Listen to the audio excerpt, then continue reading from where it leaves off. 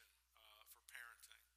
And I mean, this is hardly any kind of scientific or Websterian type of definition, but this is the way we looked at our role as parents in the years that we raised Jonathan and Joanna. We move our children from dependence on us to dependence on the Lord. In many ways, that for us and for me, that's what I'm sharing with you, is how we looked at our parenting role in the years that the kids were with us. And in a sense, although they're gone from us, they're married, they're starting their families, those kinds of things, it's still sort of there. There's still that connection. Last night we had dinner with Joanne and her husband, and it was just really fascinating. Some of the questions that they were asking us. They're kind of, can I just be really blunt? It really makes you feel good when 26-year-old kids still ask you questions. And that just was kind of neat, and that's happened to us many, many times. Jonathan and his wife Irene, they're our kids that live in England and London, and they're pregnant with their first child. And he said to me a couple of weeks on the phone, Dad, by the end of December, I'm going to be a dad. I don't know how to be a dad. I've watched you be a dad.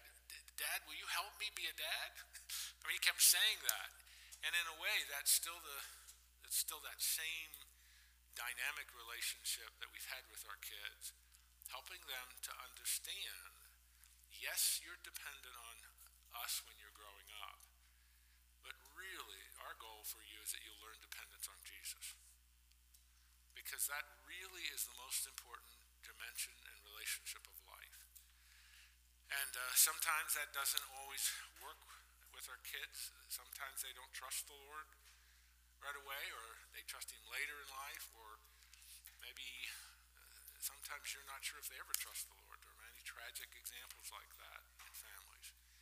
But it is to move them from dependence on us to dependence on Jesus. And in doing so, we seek as parents try to establish the rules, what really are the boundaries of life, while maintaining that relationship. And rules without a relationship is lethal. And I don't think that's anything that you haven't already realized or don't agree with. But there are many, many families. I grew up in southeastern Pennsylvania in a very, and this is the only way to characterize it. It's not anything in any way glib or derogatory about my parents, but they came from a very fundamentalist church, and they were very fundamentalist in the atmosphere that they created in our home. And it was a lot of rules. And the youth group, now I was in youth group in the late 50s and very early 60s, so it wasn't anything like youth group meetings today. But I remember our youth group pastor, I can remember, we were always Sunday night, the meeting, I just remember some of the things he said. Do you have any playing cards in your house? Go home and burn them.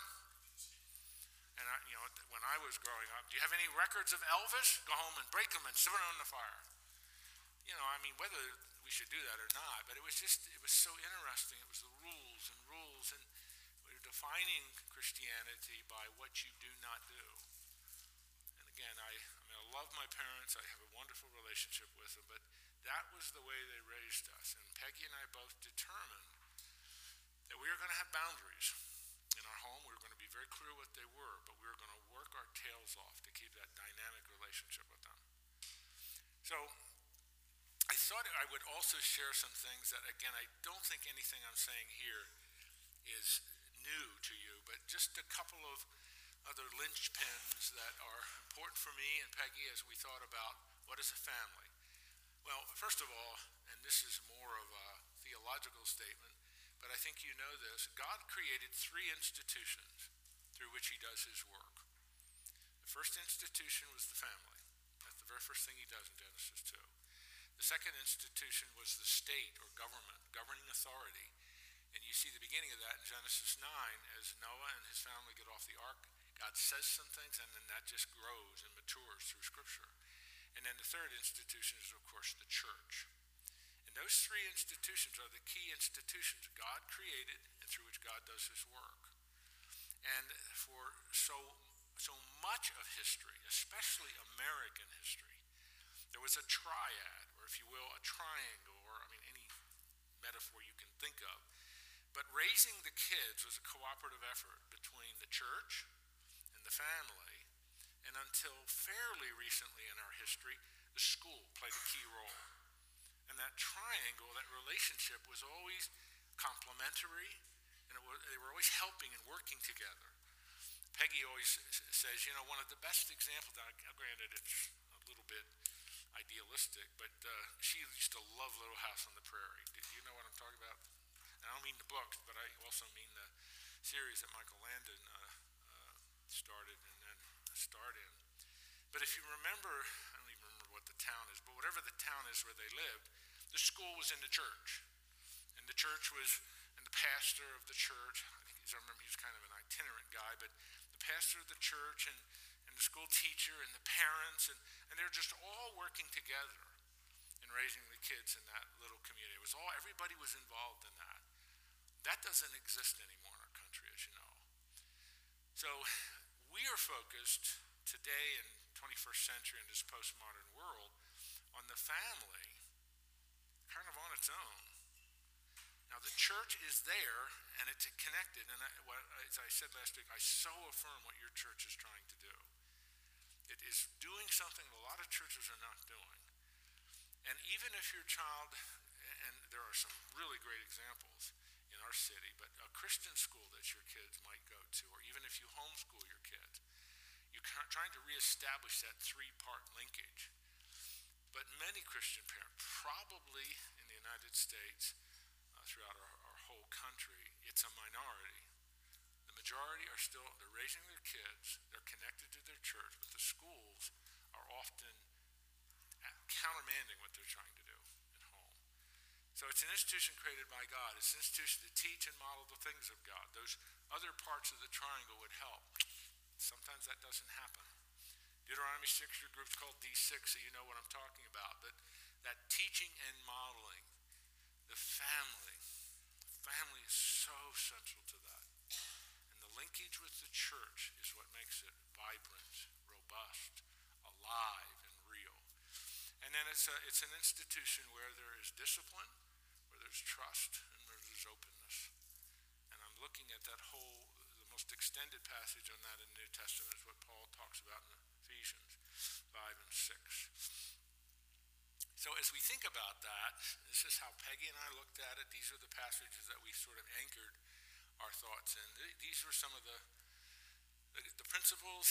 I'm not sure I don't know if I should have used principles, because these are things that we did, things that we thought about, things that we kind of wrote down as we were in the process.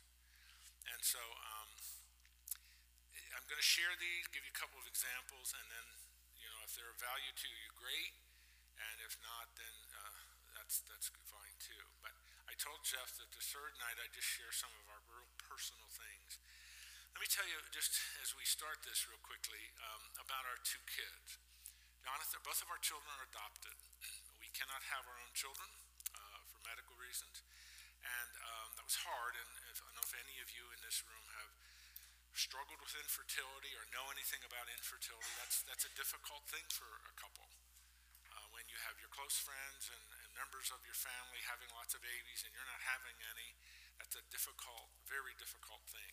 I actually think it's probably even more difficult for the gal, for the wife. But anyway, we wrestled through that. We did all the tests and everything you have to do. And as we were finishing all that, a number of things were happening in our lives where we made the decision to go to seminary. I think I told you a little bit about that the first night. We sold everything and moved to Dallas and then started that phase of our lives.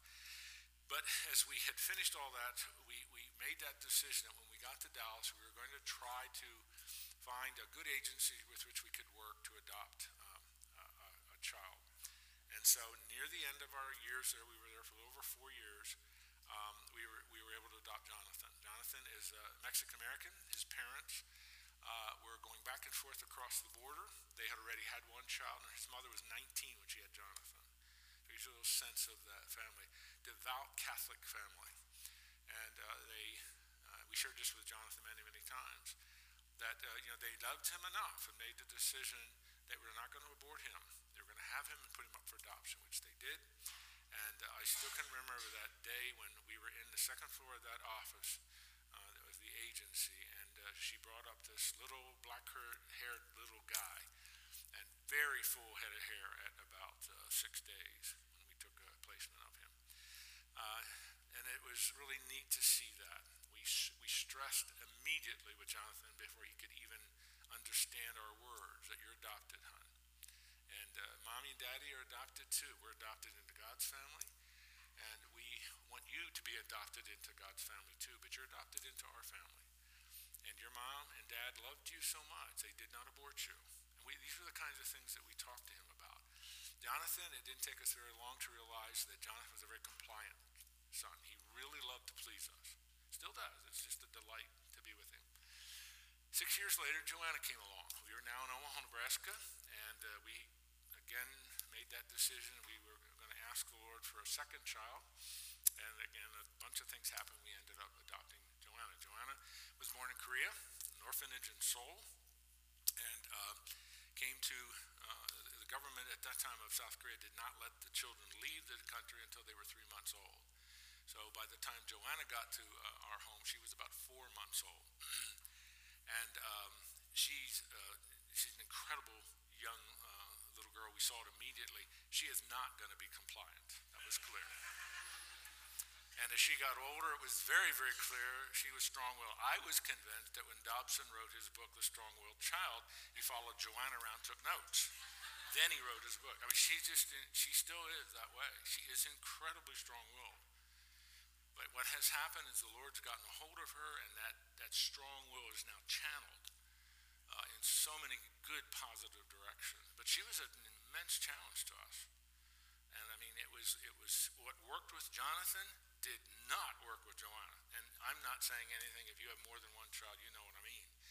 But for us, it was like they were polar opposites, total opposites. And that was just really interesting because we were a little bit older. I was 33 when we took placement with Jonathan, and then almost 39 we took placement with Joanna. So, but that was good.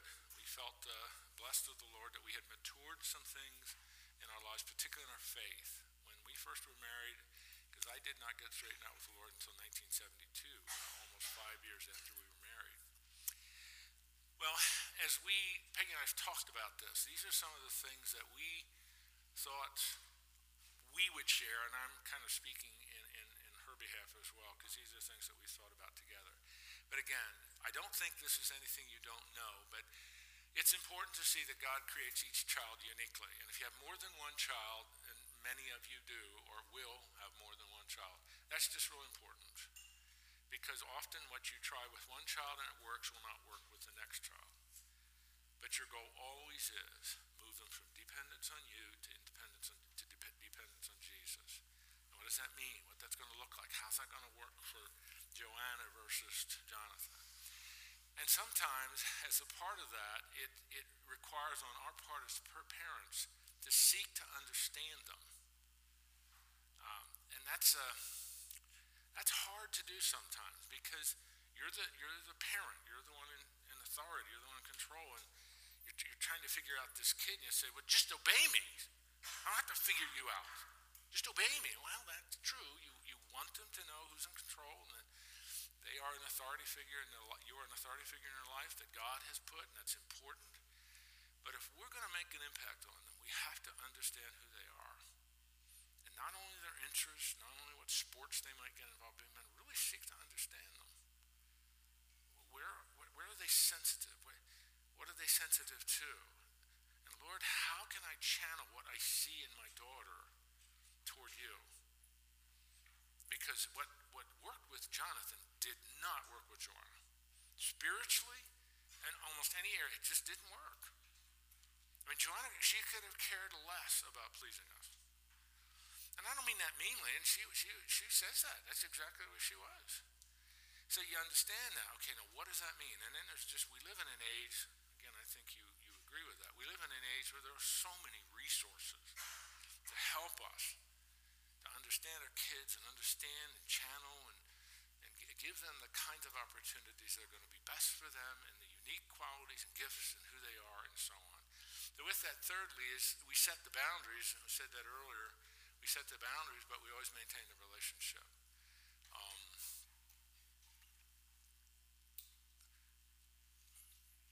Somehow, and with Jonathan, I was able to communicate that fairly easily with him. That's because he was so compliant. But to somehow to understand that, Jonathan, Dad has boundaries that God sets in his life. Those boundaries are for my good. Those boundaries are detailed in his word, and then he wants me to develop some convictions, son, in areas where he's not specifically spoken. But it's always important to have boundaries because those boundaries are in effect freeing. And that's a hard thing to get across to a 6-year-old. But the boundaries are a good thing. Rules, the standards, they're very good things to have. And mommy and daddy's role in the way God set it up is we're to help you understand what the boundaries of life are. Because those boundaries are always going to be boundaries. And with Joanna, we would say that, but every single day of her life, she would say, Dad, are they still the boundaries? Because she's right up at the line. I mean, is this still a boundary, Dad? You sure you haven't moved it? You know, you would say, she's 14 years old. Joanna, we want you home at 10 o'clock. 10:15. Isn't it right, 10:15 tonight? 10 o'clock. Oh, Dad, come on, 10:15. I think we had that conversation 50 times. And then when she was 16, it was 11. And then when she was 17, it was 12. And it was like, oh, come on, 12:15. Where are the boundaries? Every day you have to reestablish the boundaries. But in that, the relationship just keep talking why it's important to have boundaries. And those boundaries are for your good. We are defining them. And then don't neglect discipline, which is an obvious point. But I think one of the things that we sometimes forget as parents, and I forgot that many times, but Peggy kept reminding me of that. Discipline is not punitive. It's restorative. We are not punishing our children for the sake of punishing our children. Because the word discipline has its origin in a Greek word, which means to train, to equip. And so our discipline of our children it should never be punitive. It should always, you punish, but that's not the end. The goal is restorative. It's get them back to that point of obedience, of walking in obedience, whatever that might be. And I know I forgot that many times, but I think sometimes we have the tendency to forget that sometimes. That's really hard to always keep that in the forefront of how we think about discipline. Maintain a dynamic relationship. That's how you maintain that. It depends on the child, it depends on you, it depends on your schedule, but that relationship is absolutely central. If there's anything that today is pleasing to me and to my wife, is that our son, he's still in England, he lives in England 4,500 miles away, he still calls us every other week. And he wants that relationship. He wants to know when we're coming over. I mean, that relationship is still there. That is really, really, because some of our friends, they have almost no relationship with their adult children. That's really sad. Now, that's probably not always true, but it really starts with what's going on in their lives as they're growing up in your home. And I think a part of that, this is so easy to say this, but affirm, encourage, as best you can do, never criticize. In the sense of criticizing them for who they are, or quality or characteristic. Criticize is a part of discipline. What you're trying to do is there's something that needs to be corrected here, son. Something, but I'm not criticizing you personally. And that, I have the second to last bullet, respect. Respect for your children. They were created in the image of God. They're of worth and value to him. He created them for a purpose. He's gifted them in such a way. Part of our role is to move them to dependence on Jesus so he can maximize what he wants to do with their lives. We have a really important role in that. So that respect. kids are really disobedient, and when they're defiantly disobedient, and they're intentionally and willfully plotting disobedience, that is really difficult. And again, I'm speaking in a comfortable room, and my kids are grown, and I'm saying this, but I'm saying it based on what Becky and I have learned, and that was something we really, really worked hard to do. But I'm not sure we always were successful. That third to last bullet, I skipped it, but let me go back to that one. Be sure that your children understand forgiveness. This really hit home to me when my son was, I believe he was 6, maybe 7, but I think he was 6. And I honestly can't remember what he did. But we used to have, on the refrigerator, we had, and Jonathan was young, so Joanna wasn't even with us yet, if he was 6, but we had a list of their responsibilities, and we just continued it when Joanna came, and a list of punishments if they didn't do what their responsibilities were in the family, and chores they were supposed to do, all those kinds of things. As well as, then we had a third thing, which was, these are the family standards. And we expect you to respect one another. We expect you to honor one another. We expect you to respect one another's room. When the threshold crosses from the hall and the carpet changes color into it, you don't go in there unless your sister or brother invites you in there. Just things like that. And then if they violated that standard, what the punishment was. So I'm saying all that because we really tried to do our best to make sure the kids understood what the boundaries were. Jonathan violated one of those. Again, I don't remember what it was. He wasn't very old, so I disciplined him, and he went to his room. I think he was there an hour and a half or maybe 60 minutes. But anyway, he came out. The very first thing he did as he came out was, "Daddy, do you forgive me?" And I mean, it kind of caught me off guard. I said, "Of course, son, I forgive you." And that night, I think 4 times or maybe 5 times, he came up to me again, jumped up, "My Daddy, do you forgive me?" And I don't know why. I don't know why he did that. And then the next morning, I think 2 times, he asked me, "Daddy, do you forgive me?" At that point in his life, it was really, really important that he understood that I forgave him. And so we really talked about that for quite a while. And we talked about the importance, and we did that with the kids as they got a little bit older too, and as they got into the later elementary grades, stressing how God looks at forgiveness. Because that mommy and daddy's goal is the same. It tells us in the Bible that when God forgives, he takes our sin and buries it in the deepest part of the ocean. That from God's perspective, when he forgives us for our sin, he no longer holds it against us. God doesn't hold grudges. God's not bitter. And mommy and daddy, when we forgive you, that's how we want you to understand what forgiveness means. And therefore, when you forgive one another's brother and sister, that's how we want you to do that. And with your friends, and of course, that's really hard when kids are growing up, when they're with bullies and things like that. But within our relationship as parent to child, that hit me with Jonathan, and I've never forgot that.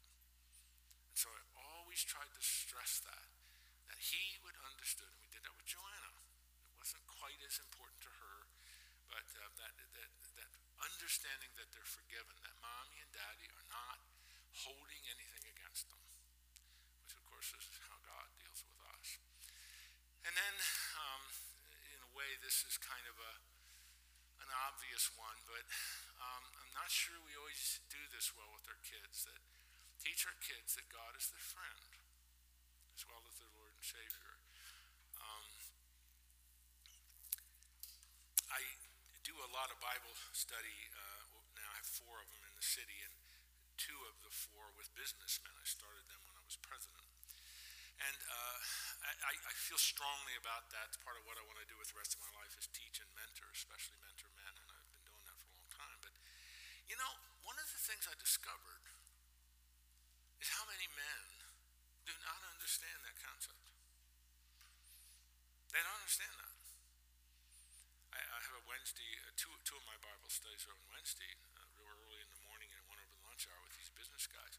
And one of the guys today, we're in the book of Philippians, and that's the beginning of chapter 2 is such an important chapter. I don't know if you know what's in there, but we again, and this guy was saying, so this is how Jesus looks at me.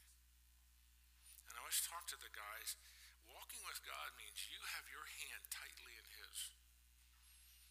And he is never going to let go, but you will want to let go a lot. And he will often let you let go. His goal is that you walk with him tightly, hand in hand through life. Because Jesus said to his disciples, and I think by extension to those who put their faith in him, I now call you friend. And that is such an awesome, amazing concept for people, for men especially, to understand that the creator, sovereign Lord of the universe wants to be a friend with me. I think we really need to communicate that somehow to our kids. That God is not some ogre seeking to make their life miserable. God sets the boundaries for our good. It's very, very difficult for a teenager to understand that sometimes. One of the men in another 6:30 in the morning class, we were studying Proverbs, the first 9 chapters, as you know, where Solomon's talking to his kids. And it was one of these epiphanies. This guy's a real successful attorney, and he's a tennis player, and it was like, I don't know, he just wasn't getting any of this. He just couldn't quite get what Solomon was trying to communicate. And then one morning he blurts out, "Oh, God paints the lines on the tennis court." I would never say it that way, but that's right. And God lets you go over the lines. You have the freedom to do that. But if you go over the lines, you're not playing by the rules. He'll chasten and discipline because he loves you. He got at the values and morals and ethical standards that are actually a reflection of God's character that you see in the Word are for our good. And that can only come from understanding who God is. He is sovereign, Lord, Master, and Creator of the universe. But the love and communion that the Father, Son, and Spirit had known for all eternity, he wanted to share with creatures whom he created in his image. To love and walk with them in fellowship for all eternity. And for us to somehow communicate that to our kids, that he is their friend when they put their faith in him. He's their Lord. He's their Master. He's their King. He's their Savior. But he's their friend. And he wants them to walk hand in hand with him. And teaching and modeling that, that's the only way they're going to get that. They've got to see it in us. I'm done. I said 5 after. The 15 minutes. If you don't have any questions or comments, I'm going to go home, and you'll go to your meeting. If you have questions or comments, we now have 14 minutes. So it's a little bright up here, so maybe wave your hand so I don't miss you if you have a question or comment. Way over there. I have a question about how do you give us any words of encouragement or advice on shepherding our children through the waters of trying to explain to them what our society is calling non-traditional families, like 2 dads, 2 moms, man and woman that are not married living together, and how do we do that, honoring God and honoring the people, but still explaining it to them? Do you have any words of advice? Dr. Ekman. Boy, I wish it were 20 after. Dr. Ekman, if you could repeat that question in a brief summary just for the group across the hall, that'd be great. Thanks. The question, there were several layers to it, but if I have not reflected this correctly, make sure that I know that. But I think her question was, what our kids are exposed to now, multiple parents, multiple family models, the same is implied, I think, in your question, same-sex marriages, single parents. Joanna has one of her kids last year that she had in her class. When he went home at night, he didn't know where he was going to sleep. It was either going to be with mom or a neighbor or an aunt because it depended on whether his mom's boyfriend was at home. I mean, it's just a horrible thing for these little kids. But there is no there's no silver bullet to that. But I do think it would seem to me it's very, very important for us, as I said at the very first slide, or the very second slide actually, to make sure they understand that family and the definition of the family, and a man and a woman, a husband and a wife, and children, is the way God created it. And it is very, very important. Mommy and Daddy believe that in Genesis, and as we see both negatively modeled and positively modeled in Scripture, that is what honors the Lord, and that is the best. That's the best for you. And one of the things that concerns Mommy and Daddy is, this is what Joanna says to her kid, one of the things that concerns Mommy and Daddy is that there are so many kids who don't have the blessing that you have of having a mommy and a daddy that love you, and a mommy and daddy that are always here, and a mommy and daddy that care for you, and mommy and daddy are never going to leave you. Mommy and daddy are never going to, the kinds of things that they just see all around them. And so what we need to do is we need to pray for those, your friends, people you might know in school that aren't just your friends, but you see them. This is what we don't want to happen, because we don't want, mommy and daddy do not want that to happen to you. When you grow up and you get married, we want you to marry somebody that's going to love Jesus just like you do. I read an article a number of years ago that was really helpful to me. I think that's where American culture is. In the late 18th and 19th century, when the missionary movement started, the faith-based missionary movement started, they would go into a culture where there was polygamy and just all kinds of horrible things that were thoroughly dysfunctional.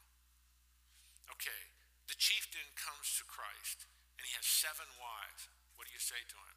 Pick the one you want to keep and get rid of the rest of them. That's probably not going to work. So part of their strategy was, our focus now is on the next generation. We can't undo all of the sin and impact of sin, but we can start fresh. So let's build a whole generation. So to me, that's one of our goals. Let's build a whole generation of men and women who see God's ideal. They come to faith in Jesus Christ, and that's what they start to build. We've got to rebuild. We have to rebuild the institution of the family in American civilization. Family today, I'm not saying you don't know, family today has no meaning. What is family in American civilization today? There's so many variations of it, but the Bible's clear. The Bible there's no ambiguity on that issue when it comes to the Bible. So that's my answer. Okay. Way in the back. I can hardly. Okay, so let's see if I can word this right now. I'm thinking about it. You mentioned that when you were raising your kids, you wanted to teach them reliance, instead of relying on you, rely on Jesus.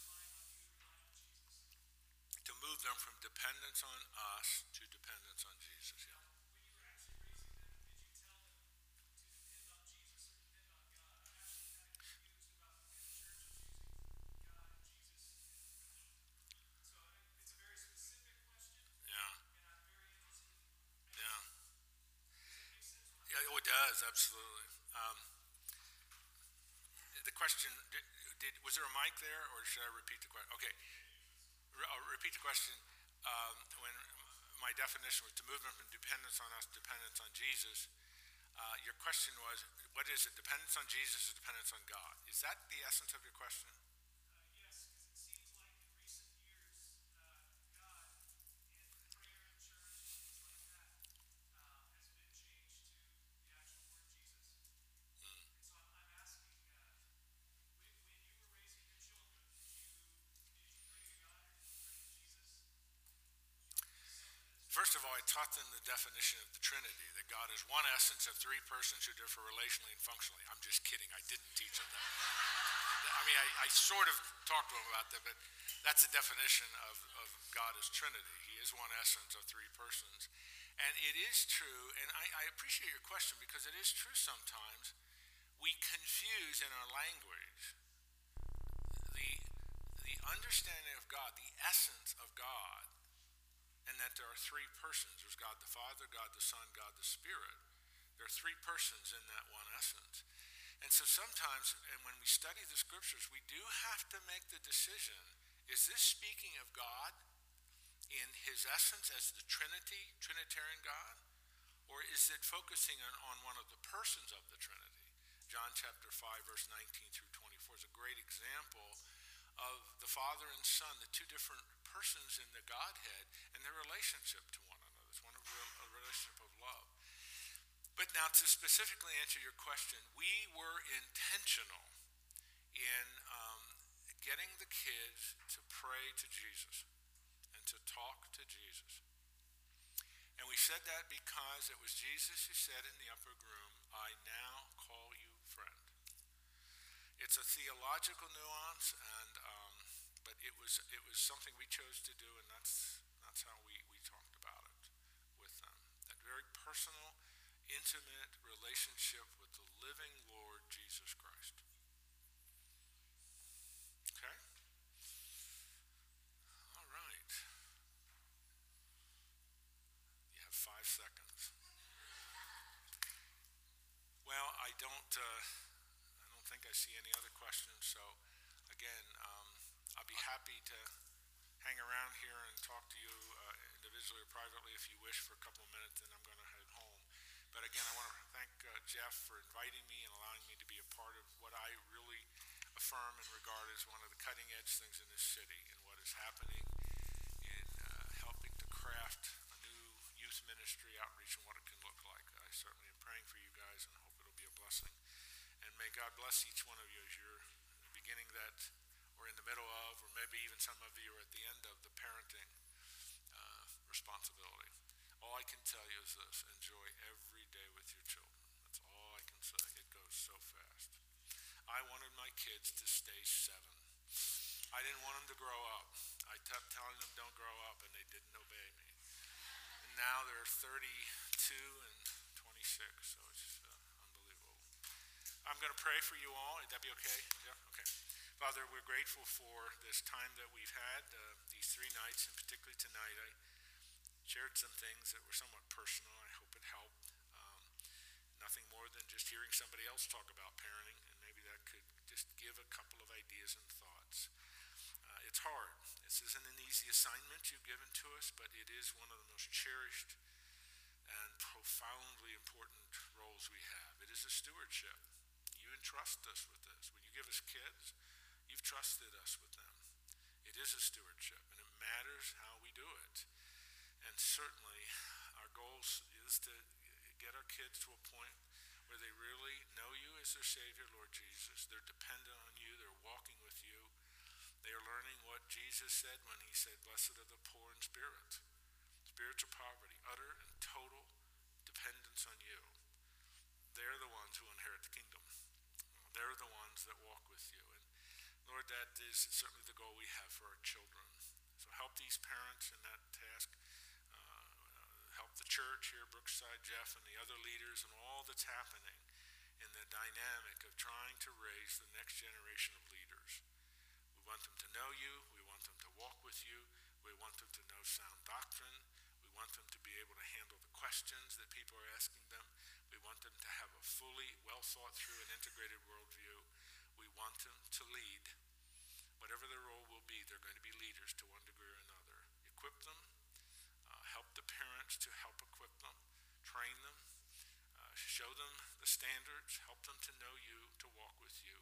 And perhaps most importantly, may we model that. May the kids see it's real for us. And that's probably the most important thing we can do, show the kids that it's real. It really, really works for us. So bless and equip, and in all we do and say, may we represent you well. We ask this in Christ's name. You help me thank Dr. Ekman.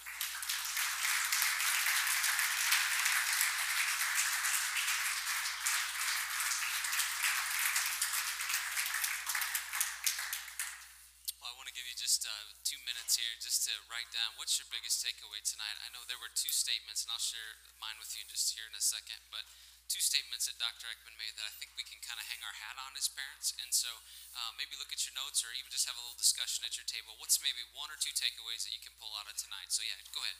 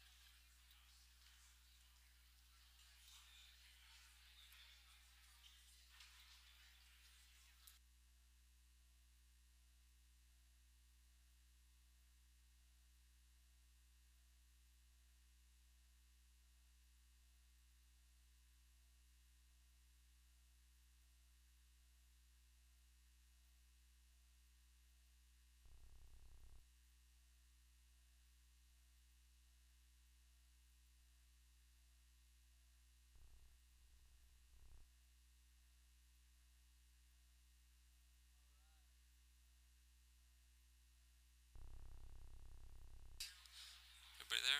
Okay, there we go. Hey, great. Let me bring you back now. Hey, two things that just stuck out to me from tonight. These two statements that we want to, and this would be kind of something you could say. This is our goal as parents. We want to lead our kids from dependence on us to dependence on the Lord. You know, what a huge thing to carry right through all parenting. And then this was the other big one for me. Discipline is not punitive; it is restorative. You know, I mean, how. I think that could probably, if you ever, I know as a parent, sometimes I go into discipline and I really have to have a hard time controlling that anger element. You know, I'm upset that we're in this situation again, you know, maybe even. And that whole idea, though, that this is restorative, it's not punitive. That has the end goal in mind. So anyway, very encouraging, awesome stuff tonight. Hey, let me give you just two announcements. First one, your take-home cards are on your in the middle of your table there. So grab one of those and I can't remember the second announcement, so we're just going to go with one. And yeah, have a great night, everybody. We'll see you next week.